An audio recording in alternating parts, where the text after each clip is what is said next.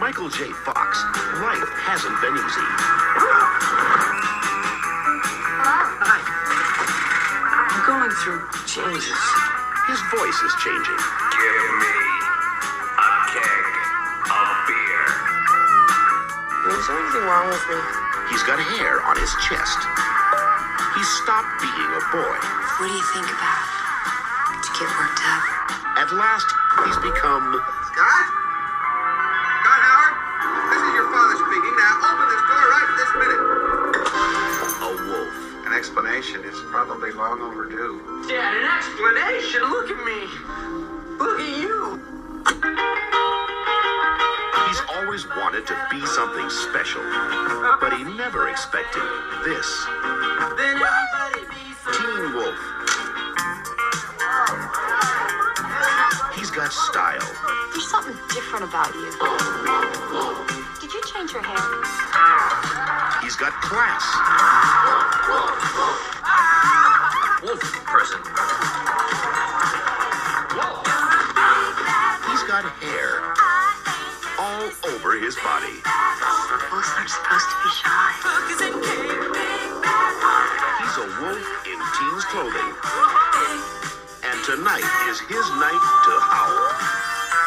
Teen Wolf, a new comedy with Michael J. Fox, star of Back to the Future.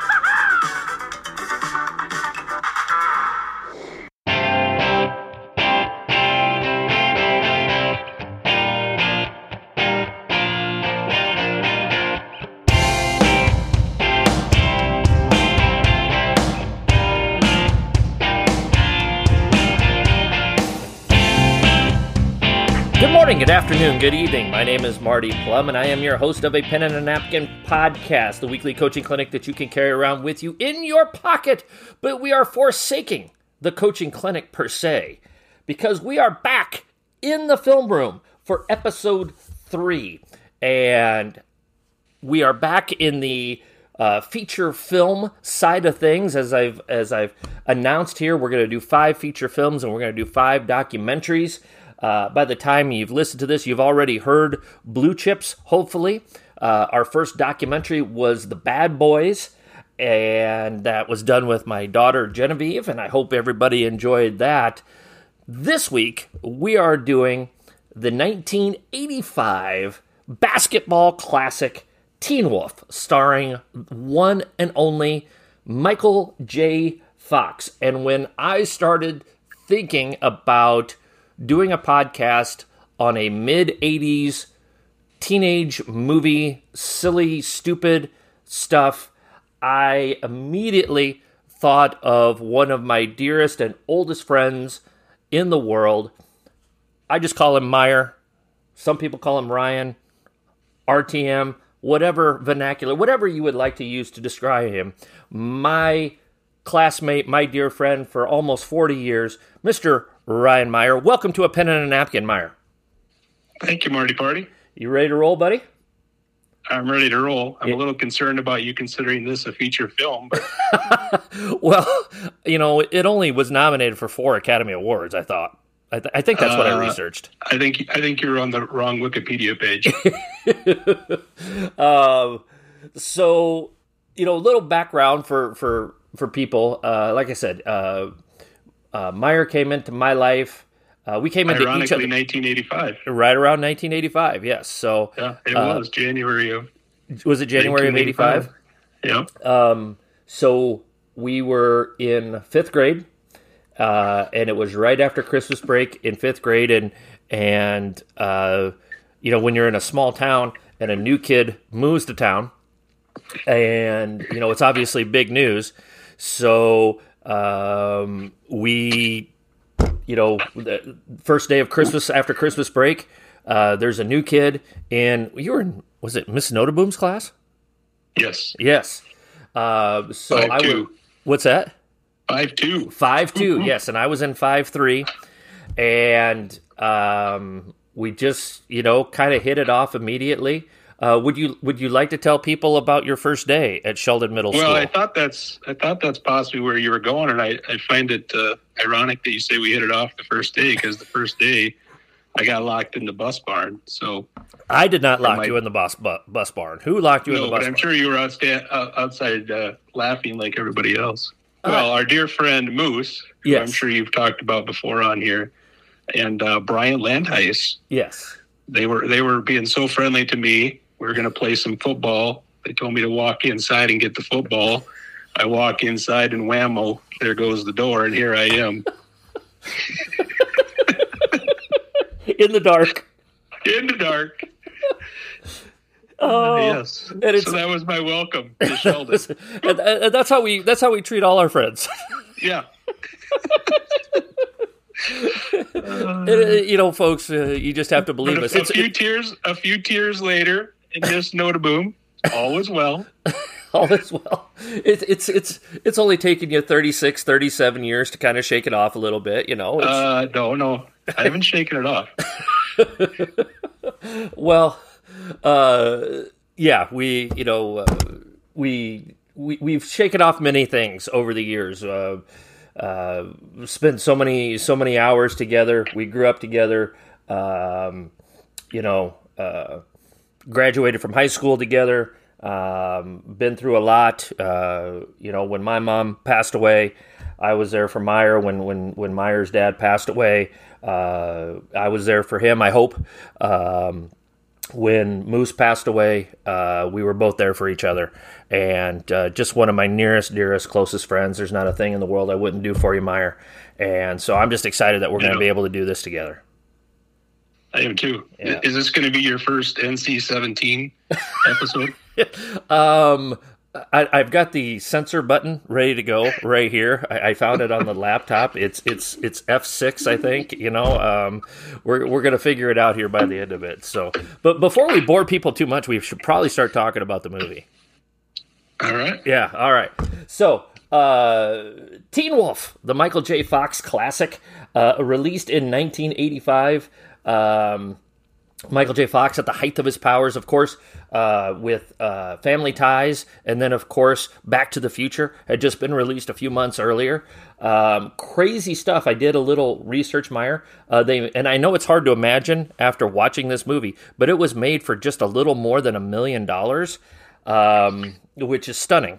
And I read that too. Yes, but it made over $80 million, in large part because of the star power of Michael J. Fox and everything that was happening during that time. So we kind of joked about it, but I'll just start with you, Meyer. Your overall thoughts on the epic basketball classic Teen Wolf. It was rough. I got to be honest with you. I forgot how bad it was, too. Yeah, I was thinking back to when you called me to ask if I wanted to do this. I was thinking back how long ago it was that I probably watched it. And I was thinking, well, it's probably been about 30, maybe 35 years. Mm-hmm. So I did watch it the night that we spoke. Mm-hmm. And I thought to myself, 35 years maybe isn't long enough. Well, I watched it today, and again, when we watched it the first time, which I'm sure we watched it probably together at some point. We thought this was like The Godfather, or something. No doubt. Yeah, I mean, I'm sure I know I did, and probably every kid that was a bench warmer at the time probably watched this and dreamed that night that they'd wake up with hair all over their body and become a superstar, right? I mean. Well, who doesn't dream of waking up with hair all over their body?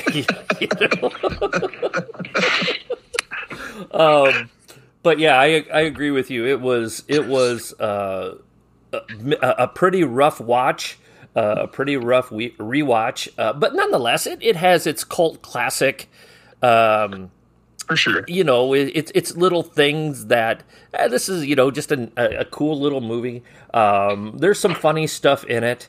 I think there's some lessons to be learned. I think there's some really big basketball lessons that can be learned in this, but so let's dive into it. I have a few questions. I have a few questions for you before we get started. How about this on the movie? Some plot points that I wanted to talk about. All right. Number one, and only the folks that are from our hometown can really understand the first question, so I'll get through this one first. The school that they're in, does that not, as I was watching that today, I was like, that reminds me of our old middle school, like the architecture of it and how old it is and beat up and stuff. Yeah. Yeah, the rims remind me of the 8-foot hoop at the Archer Gym. Yeah, the one I couldn't dunk on. They're just mangled. yeah. I'm like, no wonder you don't win any games.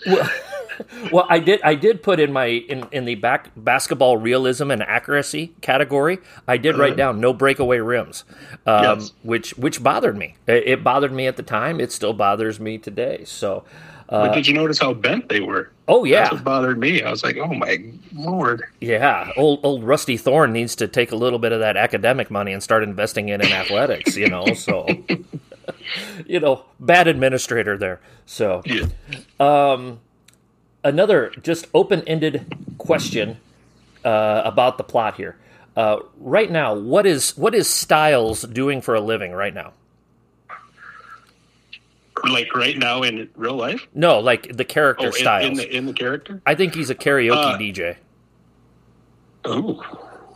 I was thinking he was a bookie. Yeah, that could be. Although he's probably unemployed now because of all the legalized betting. It's kind of driving him out of business. Yeah, that's true. Try him up. Yeah. He's probably got an app now, though, so he's probably golden. Yeah. He's good to go. Another question. They have, early in the movie, they have the giant kegger. Yeah, I was going to talk about that because I was a little shocked by that, to be honest with you, how the drugs. I was like, God, I don't remember that at all when I watched that back in the day. But yeah, it probably went right over our head as 12-year-olds, So, but then, so here's my question. They have the giant kegger, which is a staple of an 80s teen comedy. Yep. But then they go to school the next day. Who has a giant kegger on a Wednesday night? Didn't you? No. No. Not this week. Well, I'm not talking now. I'm talking back in No. the 90s. No, not at all. Well, yeah, that's. Geez, you really are diving in deep. To this. I broke this down like the Zapruder film, man. I dove deep. Another unanswered question, or not unanswered question, but just observation. So Pamela, the blonde, Yeah. she allegedly despises everything but the theater. And she's she is who she is, the character in the movie. Why then? If she's this popular and this beautiful and has no time for anybody, why is she at all the games before he changes into the wolf? I wondered that actually myself. I didn't write that down, but I wondered that too as she sat there unenthused, and I thought, well, what are you even doing there? Yeah, these are really gripping questions, Marty. Yeah, I'm sure. I mean, we should probably at this point, should we shout out to our original Teen Wolf, Ryan Wolf, who's probably also the only listener of this episode? The Wolf Man, and we literally have a classmate named Ryan Wolf, and What up, Wolfie? What's that? I said, what up, Wolfie? Yeah, hey, Wolfman. Last observation that I made. Okay. The bad guy, Mick, does he ever go to his own school? Well, that's curious, too. I was more curious about why he's 40 years old in this film and still in high school. Well, okay, so what? And we'll skip ahead here a little bit. I can answer that question for you. When they're driving to the party, one of my favorite quotes from the movie, they're driving to the party, and it's Styles and Lewis and Scott, Michael J. Fox. And he's talking about how he's not her boyfriend, and they're telling her he is. And he's like, he's old, man. He's like 25. And then I think Lewis, the sidekick, says, the only reason he's still in high school is because he did time. Well, there you go. Yeah. I should have paid more attention. So I don't know if he got 3 to 5 for burglary or something. I don't know. But yeah, he's never with his own team. He's never at his own school. He's so These are just observations I made today while I rewatched it. Those were very deep observations. Yes. So mine were more. So what were some of your observations? What were some of your when observations? I watch movies, I don't know why, but I always pick out little things that they made mistakes on. Okay. And it just kind of drives me crazy. Like what? Well, an example, every time they're at the free throw line, their foot's over the line. And I'm like, oh my gosh. And then the sweating. I'm like, what are we playing here? Are we playing in the pool or what? Did you notice the sweating? Well, because Rusty Thornton spent all the money on the heating system instead of the rims. Yeah, exactly. The rims suck, but we're all going to be toasty in the gym. And we're going to get to this too, the basketball piece. But oh my gosh, I mean, the dribbling, the traveling. The Wolf has no outside shot. Oh, okay, so everything's a layup or a slam dunk. So what's your scouting report on the Wolf? Like if you're putting on Coach Meyer and you are the head coach of the Archer Eagles, and you know you got the Wolf coming up here, what are you telling your kids? What's the scout on the Wolf? Ooh. You're putting me on the spot. You're acting like I'm a coach or something here. Well, Well, I would say first off, we got to make him go left. Oh, because yes. He always goes to the right. Yep. I would say we just got to fill the lane, because if we fill the lane and he can't get to the rim, he ain't going to make a shot. Mm-hmm. If he jumps over us, just grab him by the hair. That's not a foul, right? Is it, Marty? I don't know. It's not. Is it technically body contact? I guess it would be. Yeah. Yeah. It would be. Yeah. Is it even if you grab leg hair? I don't. I can't answer that question. I want you at your next coaches meeting. I want you to bring this up and find out if it is a rule. I will ask the first official that when we have a game this year, hey, just wondering here. No, not when you have a game, for God's sakes. They'll think you're crazy. Well, every call go against you. They know that already, so it's all right. So, anything else you observed? Any other little details? Oh, no. I mean, I've got other stuff down the line. Yeah, okay. Things we can chat about. Again, like I said, when I watch movies, I just pick up on little quirky things, and it was just a rough watch at 48 years old. But I got through it. I actually watched it twice. Oh, you did watch it twice? Yeah, I did. Wow. And the second time, it grew on you. Yeah, it grew on you. For how often you should rewatch it? I put every 2 years. You basically put every 35. Every 35. All right. So yeah, when you initially talked about putting this together, you were talking about the pod, the rewatchables, and I was thinking this might be one that goes on the pod unwatchables. that could fit the bill a little bit. So, all right. So, how often should you rewatch it? Once every 2 years. Meyer says every time Haley's Comet rolls around. All right. So, favorite scene. I'll start. I had 4 scenes that I really liked and enjoyed, and the first one is I thought was kind of creative with what they did in a serious way.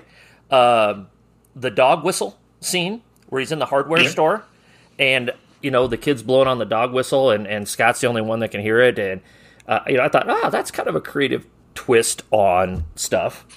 I think I like the scene where Styles early in the movie, he goes in to try to buy the keg of beer, and the old guy, the owner of the liquor store, turns him down. I thought that was pretty funny. And then the final game is so bad it's good. I believe I counted.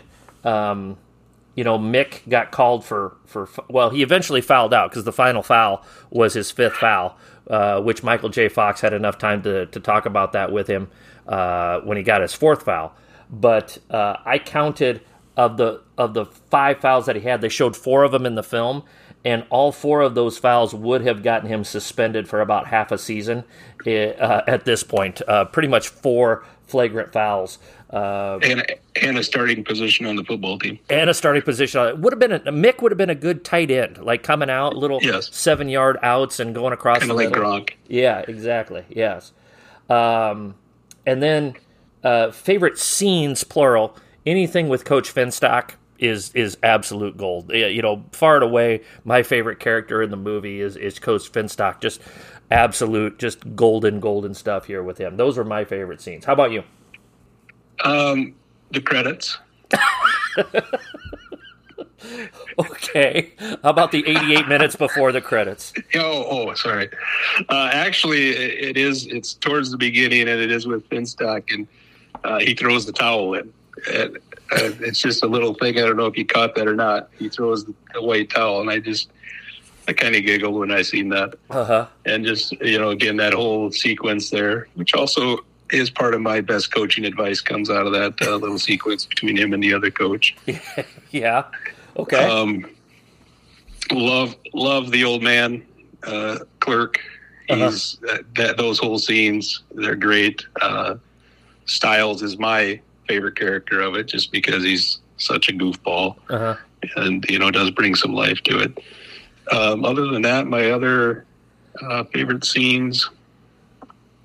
One that's also my favorite line, of course, is when the Wolf and Pam are backstage. Gotta like that scene.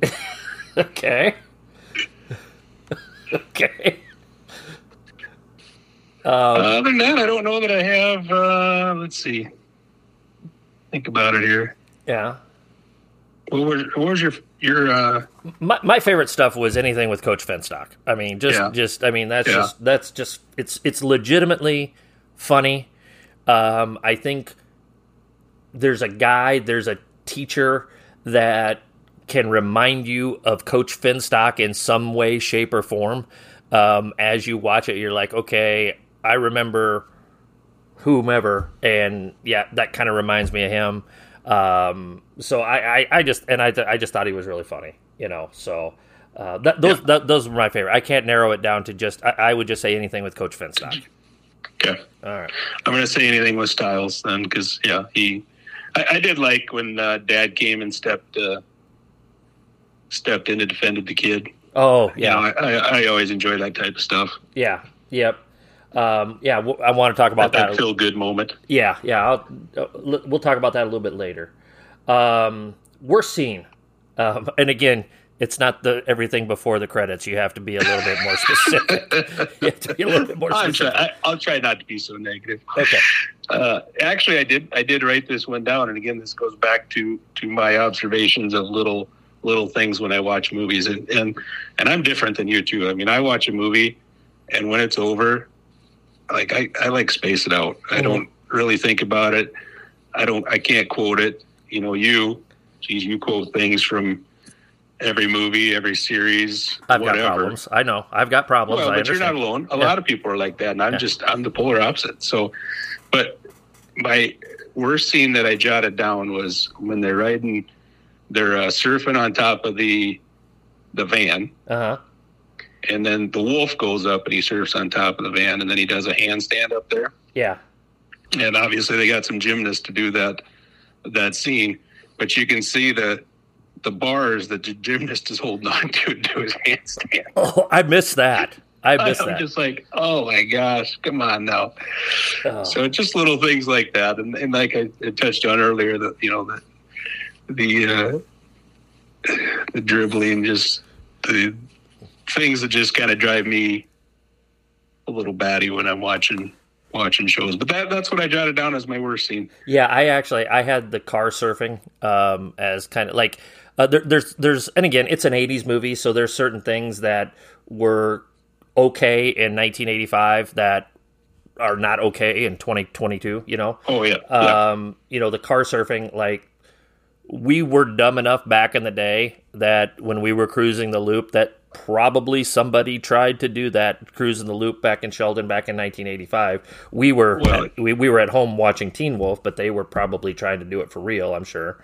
Don't you remember Jagger's Wild Wagon? Well, the things that were done with that. Not good. The scene where statute of limitations is past, Marty, so you can talk about it. Yeah. Well, just I'm trying to be professional here, Meyer. I'm trying to be professional. Oh, sorry. Sorry to you two listeners out there. Yeah, all two of them. Yes. No, just kidding. I'm joking when I say that, Marty. I'm extremely proud of what you have done here. It's really impressive, and I love it when you call me or text me about some of the guests you have coming up. So kudos to you, my friend. I appreciate it. I appreciate it, buddy. Another, like we said, we're talking about things that have aged poorly. The scene where Scott becomes the wolf for the first time with Styles, and the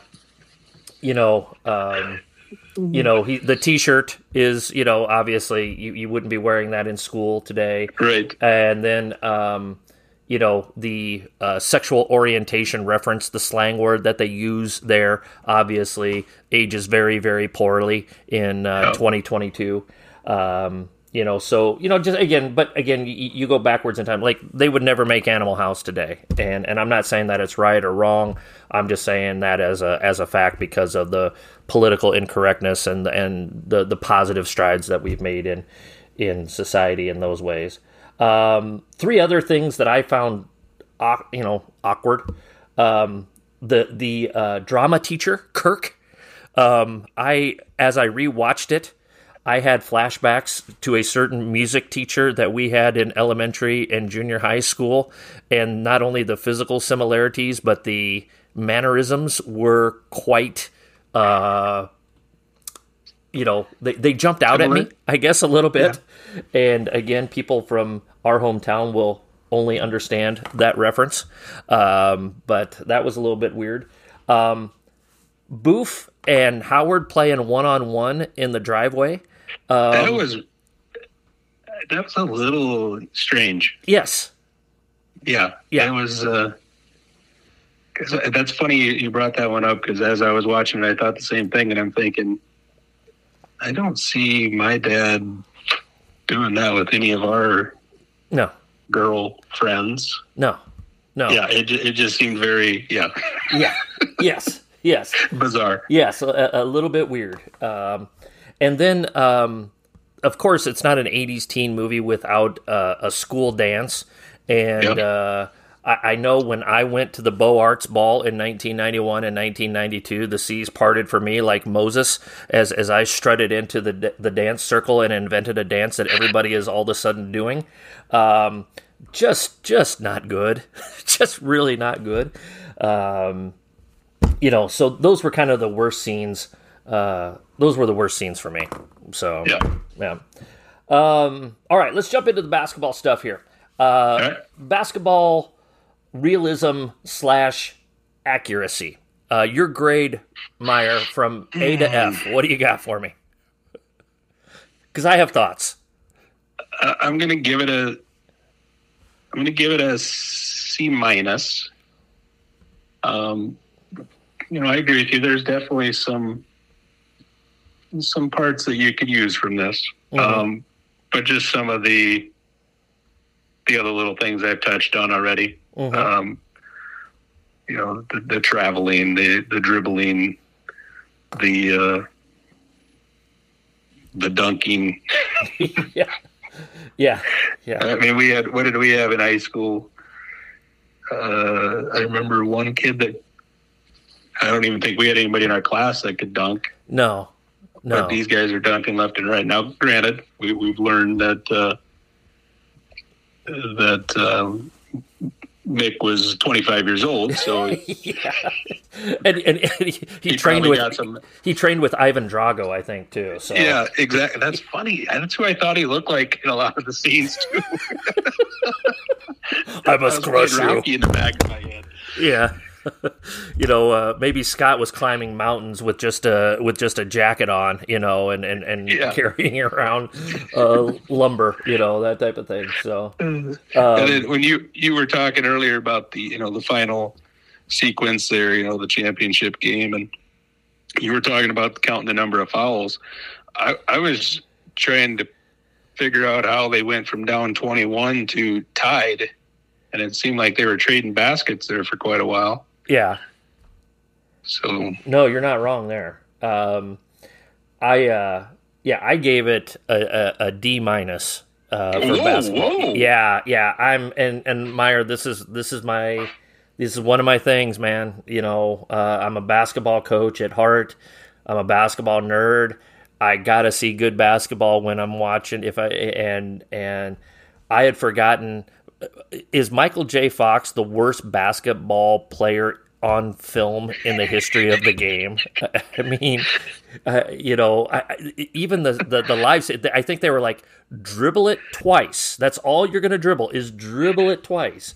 And look at it while you're dribbling. Exactly. But yeah, like you said, no breakaway rims. Obviously pretty, and they're bent up like they just took them off a playground or something like that. Again, we're gonna blame the bad administrator Rusty Thorne for that. In the game where he turns into the Wolf, he gets fouled like 40 feet away from the basket on the first play of the game, and then he goes and shoots 2 free throws. It's like, that's a common foul, Yeah. That should not happen. So, well, there was the other scene where he gets run over by Ivan and by Mick, uh-huh. and they call a foul, and they go to the bench, and then they come out of the bench, and it's a jump ball. Yeah. Oh, I yeah. was like, okay. Yeah. Not the best editing there. No. We talked about the scout on the Wolf. I agree. Force him left, load up the lane, make him shoot jump shots. I agree with you there. On the very last play of the game, of course, Mick, fouls out. The official, he just, who the official even looked at Mick and was like, "Guy, you're older than me." Can you buy me beer after the game? Yeah. Maybe they should have sent Mick in instead. The referee is asking Mick to pick him up something.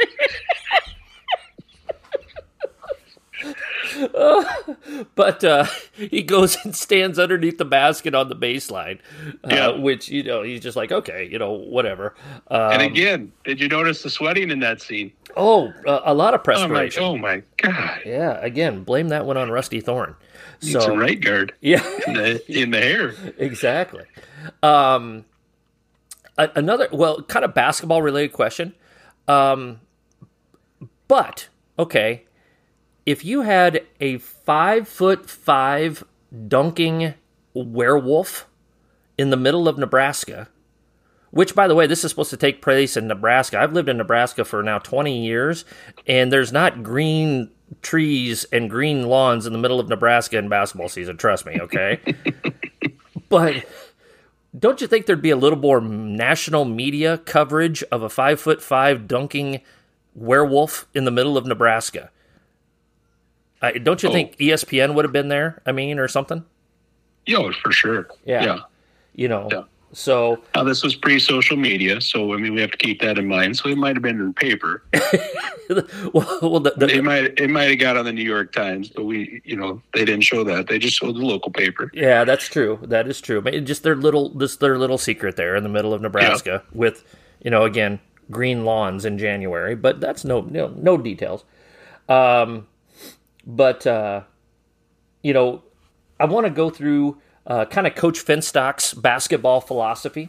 Runs a little pinch post action, throws it to Chubbs at the high post, and they run some handoffs off of that action. They ran that play to death. They think that would be on the scouting report.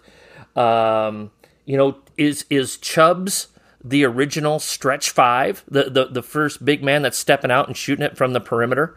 The number 45, actually the one guy on their team that actually looked like he could legitimately play a little bit of basketball. He looked like an athlete. He did look like an athlete.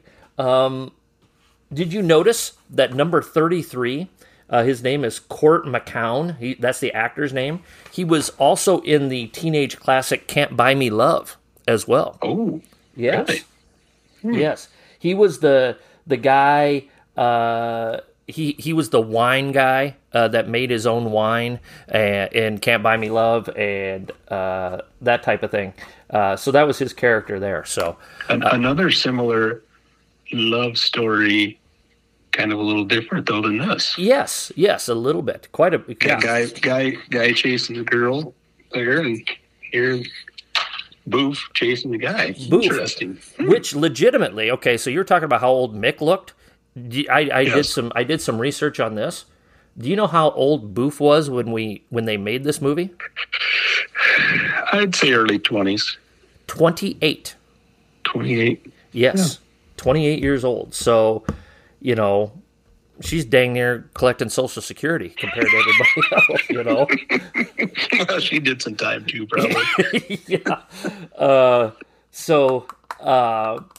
All right. So basketball, you gave it a C-. I gave it a D-.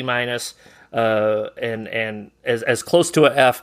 I won't mention which one of our classmates in junior high got an F+ on a project. But that's kind of where I was with the basketball realism of our movie here. So, best. I gave it a little bit better grade, I think. I mean, I agree with you with what you were talking about, but we may get into this. But I gave it a little bit better grade just due to the storyline. Yeah. Piece of how it is realistic. The ball hog and what happens to the rest of the team. Yeah. When you have that player on the team. Yeah. We'll get into that with the basketball lessons learned part of it. So, coaches are absolutely loving our taking over a new program booklet. As many of you know, I spent 2 years outside of coaching, and during that time, I hung a note card in my workspace at school that said, "Strip the house down to the studs." I took that time to really rethink and reorganize my thoughts on what it takes to run a transformational program. As I prepared for the possibility of coaching again, I organized these thoughts into this 96-page booklet. How much do I trust this booklet? I used this booklet as I went on interviews to help sell myself and my vision for what my new program would look like. If I'm using it to sell myself, why wouldn't I recommend it to you, my listeners? This booklet will help you look at any part of your program, no matter what stage you're at in your program, and help improve it in some way. It's all yours for only $15, which includes shipping and handling. For more information, email me at apenandanapkin@gmail.com. Best coaching advice. And in our previous one, we had Nick Nolte as Pete Bell dispensing coaching advice. Here we have Coach Finstock dispensing coaching advice. They're pretty much equal in their accomplishments in their fictitious realms. I liked it. I don't know if you noticed this or not. When Scott turned into the wolf the first time, he literally just sat there, no reaction. Everybody else is freaking out. He's just, and I'm like, okay, hey, that's the way you got to be, man. You got to be locked in. You got to be locked in and loaded. And no matter what happens out there on the court, if your player turns into a werewolf, no reaction. We don't get too up. We don't get too down. We're locked in there. And I think that is something we can learn from Coach Finstock, Meyer. Well, I like it. Yeah. Actually, that goes outside of coaching. That goes to my world too. When you're dealing with people. Yeah. Keeping that even keel. Yeah. The Art of Negotiation by Ryan Meyer. Yeah, exactly. Yeah. My best coaching advice I noted was from the Dragons coach to Finstock, and that was when he threw in the towel. They went over there and the other coach was like, "Really, you want to quit?" And he went off on how he had players trying to get records, etc. And then he says, "There's a lot to learn from losing." Yeah. And I was like, that's something that, and you see it way more than I do, but just, Madison, who's 10, playing her little sports, it's difficult for her to accept losing. Mm-hmm. And I'm like, okay, what? We kind of this is my perception from the outside looking in. Mm-hmm. We've kind of lost focus of that. I mean, everything is about win, win, win, win, win. Yeah. And some of these kids, when you go to the games and they lose, they're just crushed, and it just really defeats them. And it's like, okay, it's okay to lose. Yeah. Yeah. So we got to learn to lose, because in life, it's not always going to be cherries, right? Oh yeah. Well, absolutely. It's impossible to win all the time. And those that are in that situation, hats off, I guess. If you're Gino Auriemma and you rattle off 100 and some wins in a row, and all that stuff, or when Wooden had their 88 game winning streak or anything like that, I mean, I get that. And I agree with you, Meyer. I agree with you. I think that sometimes we fear failure because we don't know how to handle failure. And I think you need to fail in order to succeed sometimes. And now I think they said in the movie that, they hadn't won a game in like 3 years. Now that's maybe a little bit too many, a few too many lessons on losing. That's a 91 Sheldon Orb football team. Hey. I speak from experience. We learned a lot from losing. Yeah. That year. Yeah. I mean, it's you could go back and check the record books. Didn't win a game your senior year. But what'd you learn? I mean, what'd you learn from it though? How to swear. Well, no, you had mastered that long before that. Thanks, Mom. No, but in all seriousness, I mean, what did that experience teach you to go through literally a winless season? Well, honestly, it probably didn't teach me so much that as we were going through it, because we kind of, there's a point where there's too much losing too, because you just pretty much give up. Yeah. Or you just accept defeat. And that probably happened more times than not. You're 0-5, and now you're in that 6th game. You're down at halftime, and you pretty much, here goes another one. But what it probably taught me later in life is it didn't matter. It really didn't. Right? Looking back at it, so what, we were 0-8. It actually probably better for me that we went through that losing and get used to, like you said, not always winning. But it didn't really change the course of my life that we lost those games. And that's what I see so much now. Like it says, there's so much pressure that these kids are feeling sometimes. And I just want to scream and go, when you're 40, you're going to laugh about this. Mm-hmm. It's like when we do our summer trips, what do I always bring? I bring the 0-8 football plaque. Yes, you do. Right? Yes, you do. Yeah. Absolutely. I mean, it's funny. Yeah. So. Yeah. Good stuff. Best lines, and I've got quite a few of them within this masterpiece of a film. There are some. And this is where you're gonna excel. I got one. You got one. Okay, so give me your one line, and then I'll jump in. The howl from the wolf backstage. Okay. Okay. That is pretty funny. That is pretty funny. Yes. Quite a few of these are from Coach Finstock. I already mentioned the one from Lewis. The only reason he's still in high school is because he did time. I missed that one altogether. Yeah, it's very. You could. All three of them are talking at the same time, so you got to kind of listen for it. So, somebody said something to Coach Finstock the first game, and he said, "Do you see their sneakers? If we had their sneakers, there's no telling what we could do." I did like that one. Yeah. Again, one of those pieces where, and you've seen it too. I've seen it with my daughter. Again, 10 years old, and you go to the volleyball game, and there's kids. Their folks had to spend $250 on their attire. And yeah, like, oh my Lord. Oh yeah. Oh, I see it with Didn't make them better, but dang, they look good. Yeah. I see, a lot, obviously basketball is kind of the first real sneaker sport, Yeah. and so kids spend a lot of money on sneakers, but then you have like the armbands and the knee stuff. It's like, and that was all started by Allen Iverson in, 99, 2000, somewhere around there.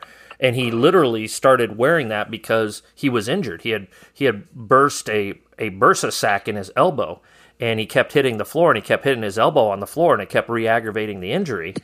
And so they designed that sleeve with that pad on it to help him not re-aggravate that injury. And, cushion the blow. Yeah, exactly. And it just became, because it was Iverson, and Allen Iverson, kind of an underrated, not underrated, a completely rated influence on the game of basketball, the quote unquote hip hop side of basketball, with the tattoos, the arm sleeves, the cornrows, just the he was so influential on the game that and again, kids are just if you asked a 10-year-old, do you know where arm sleeves came from? Obviously, they wouldn't be able to tell you, because of that stuff. So. Shields. Yeah, Shields. Yeah, Shields. Yeah. Amazon. Yeah, there you go. Some more quotes for you. Again, another Coach Finstock one. After the first game, Scott comes in. He tries to quit the team. He walks in. Great game, Scotty. You want a wing or a thigh? Yes. All right, I'm moving this one back up the list. This is coming off the unwatchable. Okay, all right. We're gonna go down to 25 years. Okay. So when we're in the home, we're gonna watch this one together. Sounds good, buddy. Sounds good. That is a great line. Yes, that is a great line. Last Coach Finstock one here. I live by 3 rules. I never get less than 12 hours of sleep, never play cards with a guy who has the same name as a city, and never hang out with a woman who has a tattoo of a dagger. So again, Coach Finstock dispensing tremendous advice. Some non-Coach Finstock quotes. When Scott, the first time that he wolfs out or whatever, and he's talking to his dad the next morning, I thought this was pretty funny, And again, this is kind of like a typical teenager, though. I got a bad outside hook shot. I'm allergic to eggs. I got a $6 haircut. I got problems. I don't need this one, And $6 haircut in '85 might have been a lot for rural Iowa. Yeah, rural Nebraska. Yeah, it's not quite getting your hair cut in the back of the L&K construction, storage areas or something like that. So. Oh, we paid for those. Yes. Just in different ways. When they're talking about, he's talking to his dad about when he confronted Rusty Thorne with his mom. And, was he scared? He goes, scared? He lost control of his bodily functions. And then I don't know if you noticed this or not. The first time he turns into the wolf, Thorne is over there by the bleachers, and he starts sliding behind the bleachers, and he covers himself up. You can see him doing that subtly. And then they play back to it later on in the movie. So, missed that. And then... you only watched this one time? I only watched it one time. Yeah. Oh my gosh! These you must hit the pause button a lot. These are the problems I have, Meyer. Yeah. And then probably my favorite one is when Scott goes in to the liquor store to buy the supplies for the social gathering, and in the wolf voice, and I'm going to try to do my best here. Give me a keg of beer. And, so, that just kind of came out of nowhere. Did your eyes turn red while you did that? No, they're still hazel. So, your favorite quote out of all of those, Meyer? The chicken one. Yeah. It's either for that one, it's either that, for me, it's either that one or the give me a keg of beer line. That I thought that was pretty good. So, best storyline within the movie. What did you like the most? What was your favorite storyline? Oh, the hopeless romantic. Okay. The booth chasing Scott oblivious because he was chasing his dream. Mm-hmm. Yeah, I fall for that crap.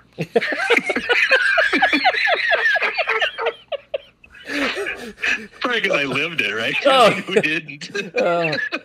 It's the average guy. There's always Exactly. there's always one more. But Linda is so lucky to be married to you. You Oh, hopeless hold on. romantic. Oh, you're recording this, right? Yes, I am. Yeah. So. Don't cut that part out, Mark. I thought the best storyline as I rewatched this, and a completely different perspective now, with two sons that are a little bit older than Scott is in the movie. I really actually enjoyed the plot line of Howard, the dad, supporting Scott through all of this stuff. Definitely, and you'll learn this as Madison gets older, and you had a great relationship with your dad, but just that. It's something that I picked up on for honestly, it was like the first time I really picked up on it and really appreciated now that I'm in that situation as more of the advisor instead of the advisee, and you want to help your kid, but sometimes you got to let them sort it out, or you're trying to help them, but until they make the right decisions, there's not a whole lot you can do other than try and prod them in the right direction and that type of thing. But, obviously, Harold loved his son. He wanted what was best for his son. Like you talked about the scene where he defended his son. And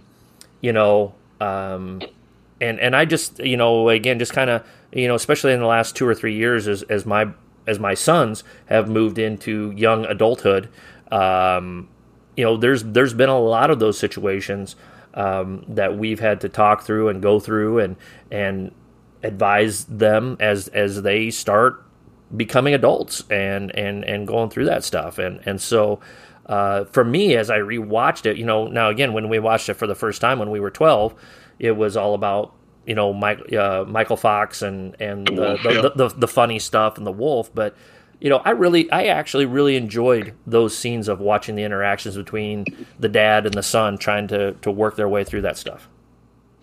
Yeah, good point. I guess I didn't.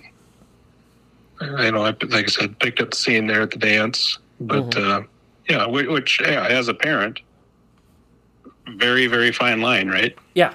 I mean, regardless of the age, even at 10, trying to parent, let them find their way, let them make mistakes how else are you going to learn? But then also having to hold back when you see they're about to make that mistake.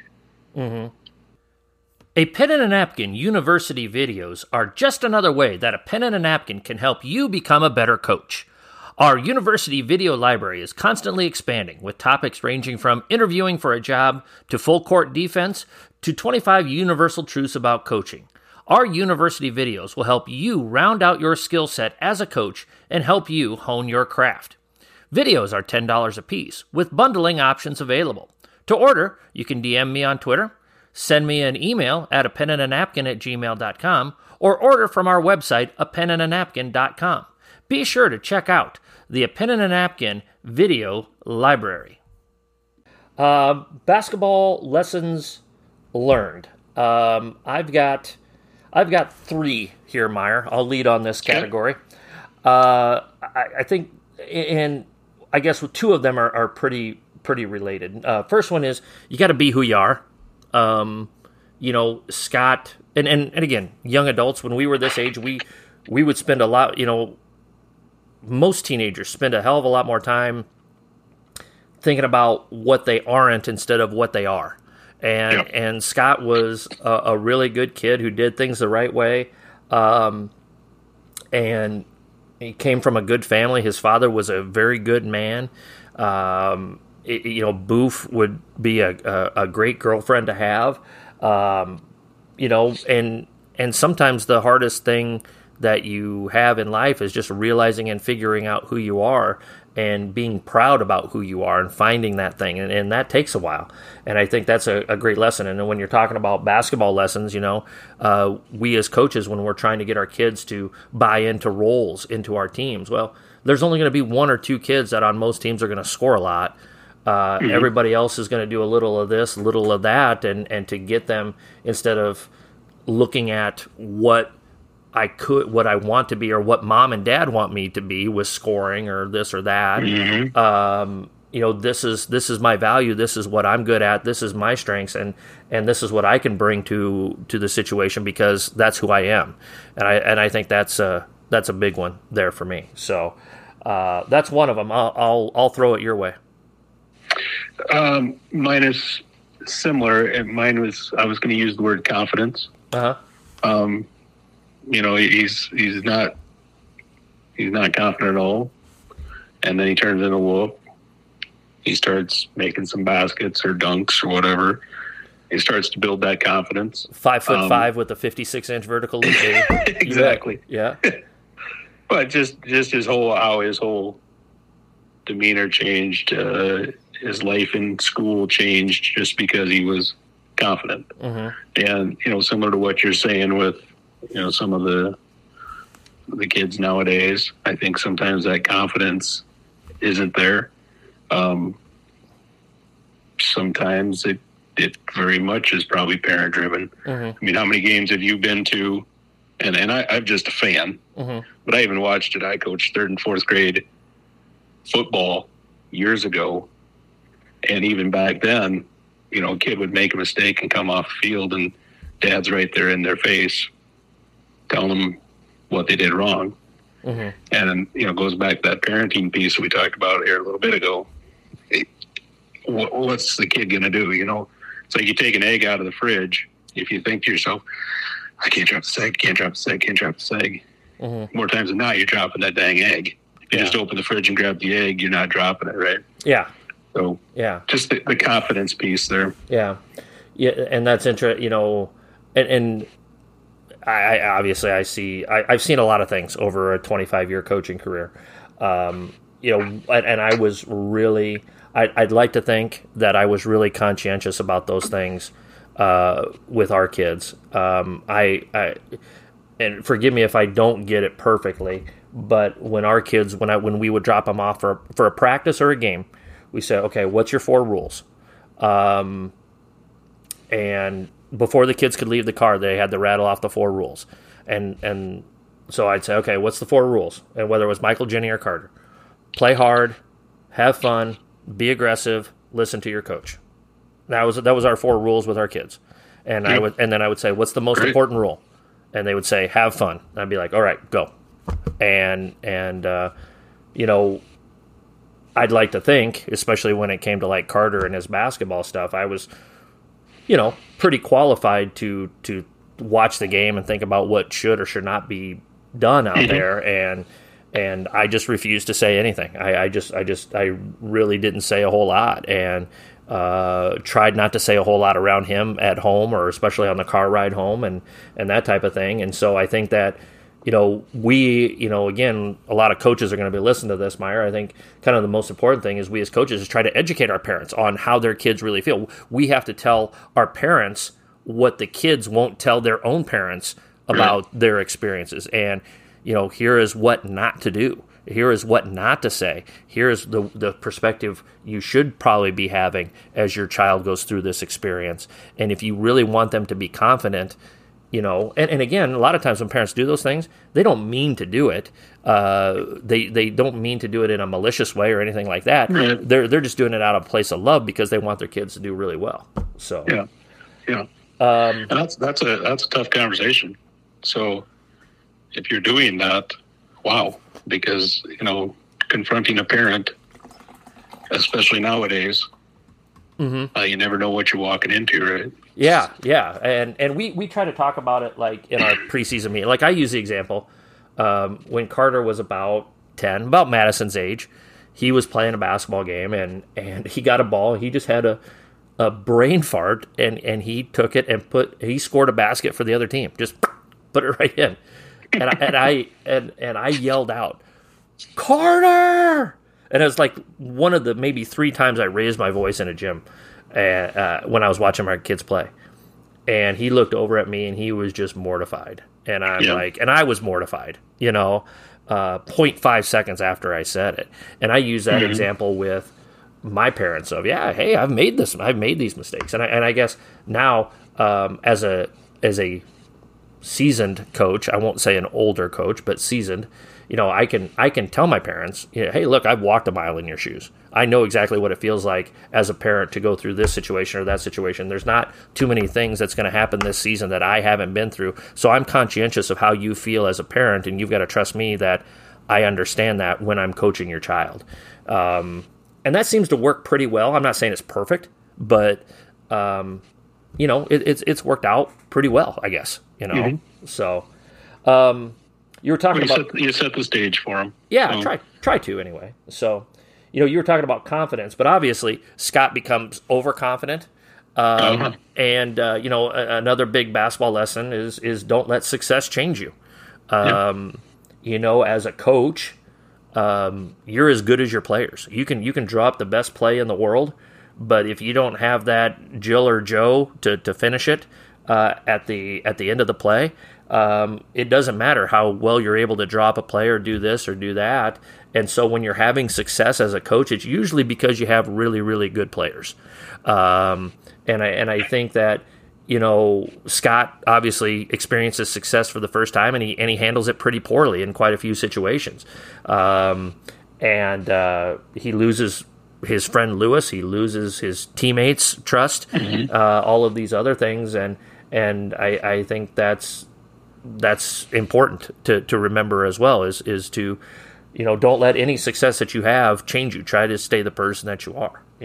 So that's another basketball lesson I had. Did you have any more? That was one that I had as well, and you with your education said it so much better than I would have. Come on now. Just replay that part in this little sequence. I'm guessing if you took out your geometry grade from our sophomore year, your GPA was still higher than mine.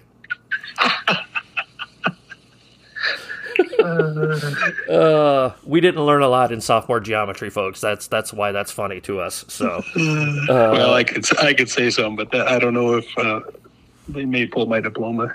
So. And it wasn't the teacher's fault. Let's also be clear on that. No, absolutely not. Yeah, it wasn't the teacher's fault. We were very fortunate there. We had some fantastic teachers, that's for sure. Yes, we did. Any other basketball lessons learned, Meyer? No, I think those were the two biggest that I had. It was just the confidence, and then, like you said, just took it too far. Lost the team. I think we've all been on a team where we've experienced that. Yeah. And the fitting scene there is Chubby eating an apple on the court. I'm just right? I'm just gonna get loaded on some apples right now. Yeah, sounds good. How can this movie help you win games, Meyer? Oof. You want me to start? Well, I do, because you're the coach. I'd like to know your take on that. They pull off the big upset because they finally play like a team. And ultimately, this game is about, as I often tell my players, it's not 5 games of one-on-one. It's 1 game of 5-on-5 out there. And Scott, you can only have so much success playing one-on-one.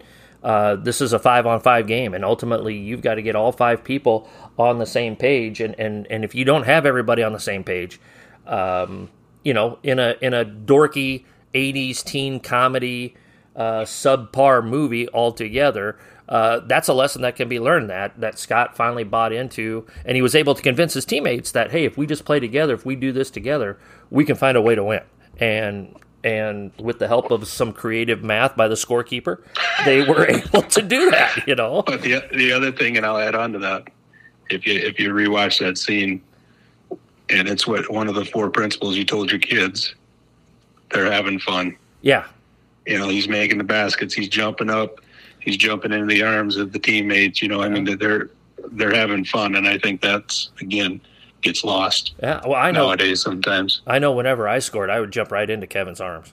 I mean, I just jump right in. Hey, look, you see that? Yeah. That's a whole nother story and a whole different podcast. One that won't be on any public airwaves. I think that's a way you could show how do you win games, and that's the message that you have to have. Managing egos and personalities, I think, is part of it as well, one of the very few failings of Coach Finstock and his pinch post philosophy. He probably didn't manage Scott's situation too well with his teammates. His dad understood it. His teammates understood it, but Scott and Coach Finstock had a blind eye to what was going on with the internal dynamics of the team. So that's important as well. Similar there, though, for the coach, right? You haven't won a game in 3 years, and now you're winning. So yeah, you do kind of go, hey, whatever works. Mm-hmm. Yeah, absolutely. So,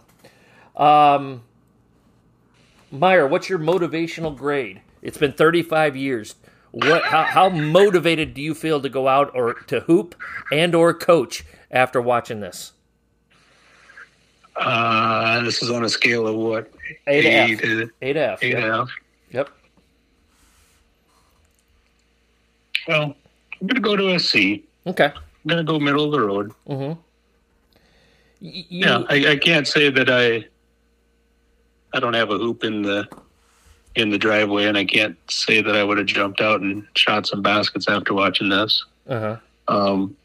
I might get some Kentucky Fried Chicken and bring it to the office for the employees. Yeah. You should use that for your next staff meeting as a motivational tool. That'd be good. That'd be good. I gave it a C plus. It's good. Michael J. Fox. 2 dribbles and the behind the back pass. Is pretty solid there a couple of times, and it is what it is in that regard. We'll go with a C plus. MVP of the movie. Who's the most valuable player of the movie? Just player or just most valuable character, I guess. Yeah. Well, Styles was for me again. I think he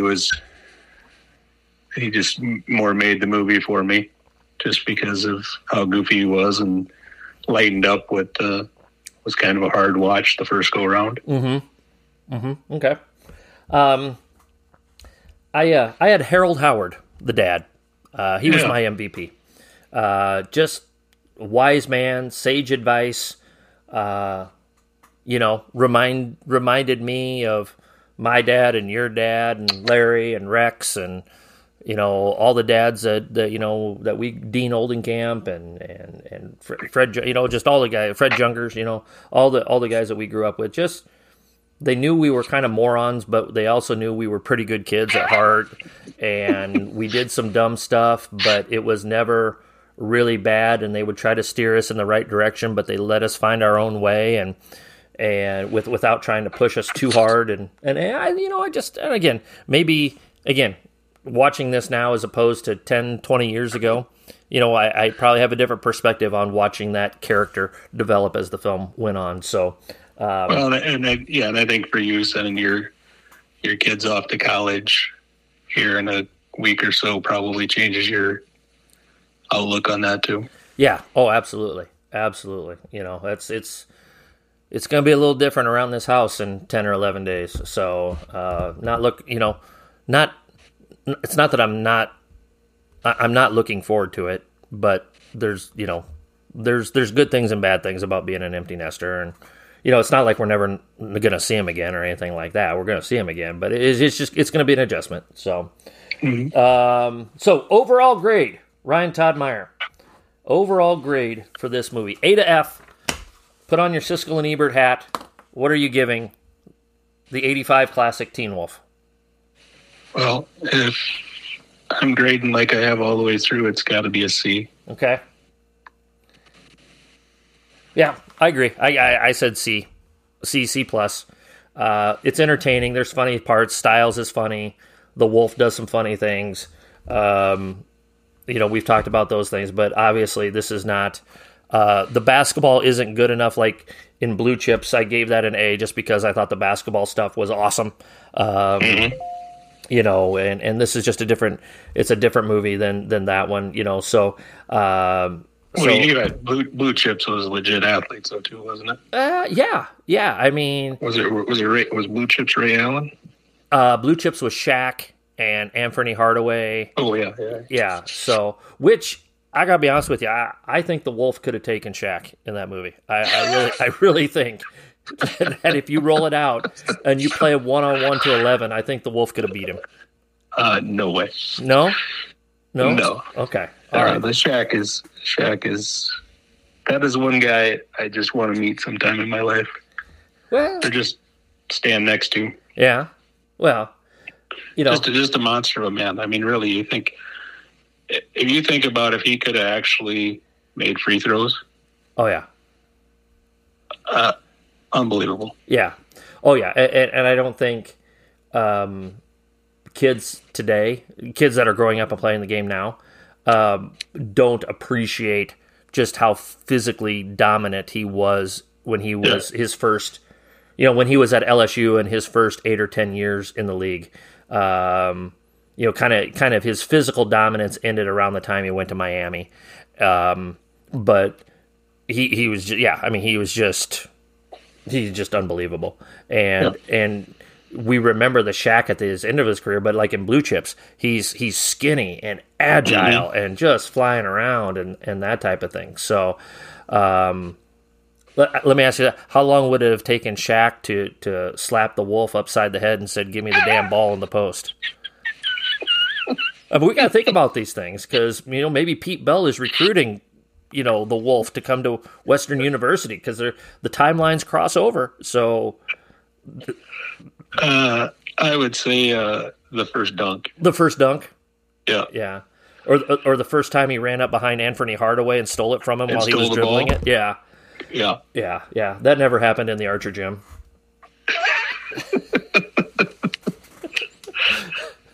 So many stupid things that have been referenced that 98% of the listeners won't understand, but we do, and we get it. And I hope people have enjoyed the podcast here in the film room of Teen Wolf, the 1985 classic. Meyer, how was your podcasting debut? Well, I feel like I did all right. I think you did great, man. Didn't have to take any breaks. Yeah. I don't think I swore. No. Which is kind of shocking. You've set a record for almost 70 minutes of no profanity here. So, and I was on time. And you were, yes, you were. Yeah. So we scheduled this at 8:00. I thought for sure we wouldn't start till 9:15. So I was prepared. I thought about texting you at about 5 to 8 and saying, "Hey, I'll be about 30 minutes late." But... And you would have heard me. You would have heard me cussing from Omaha all the way to Sioux Falls.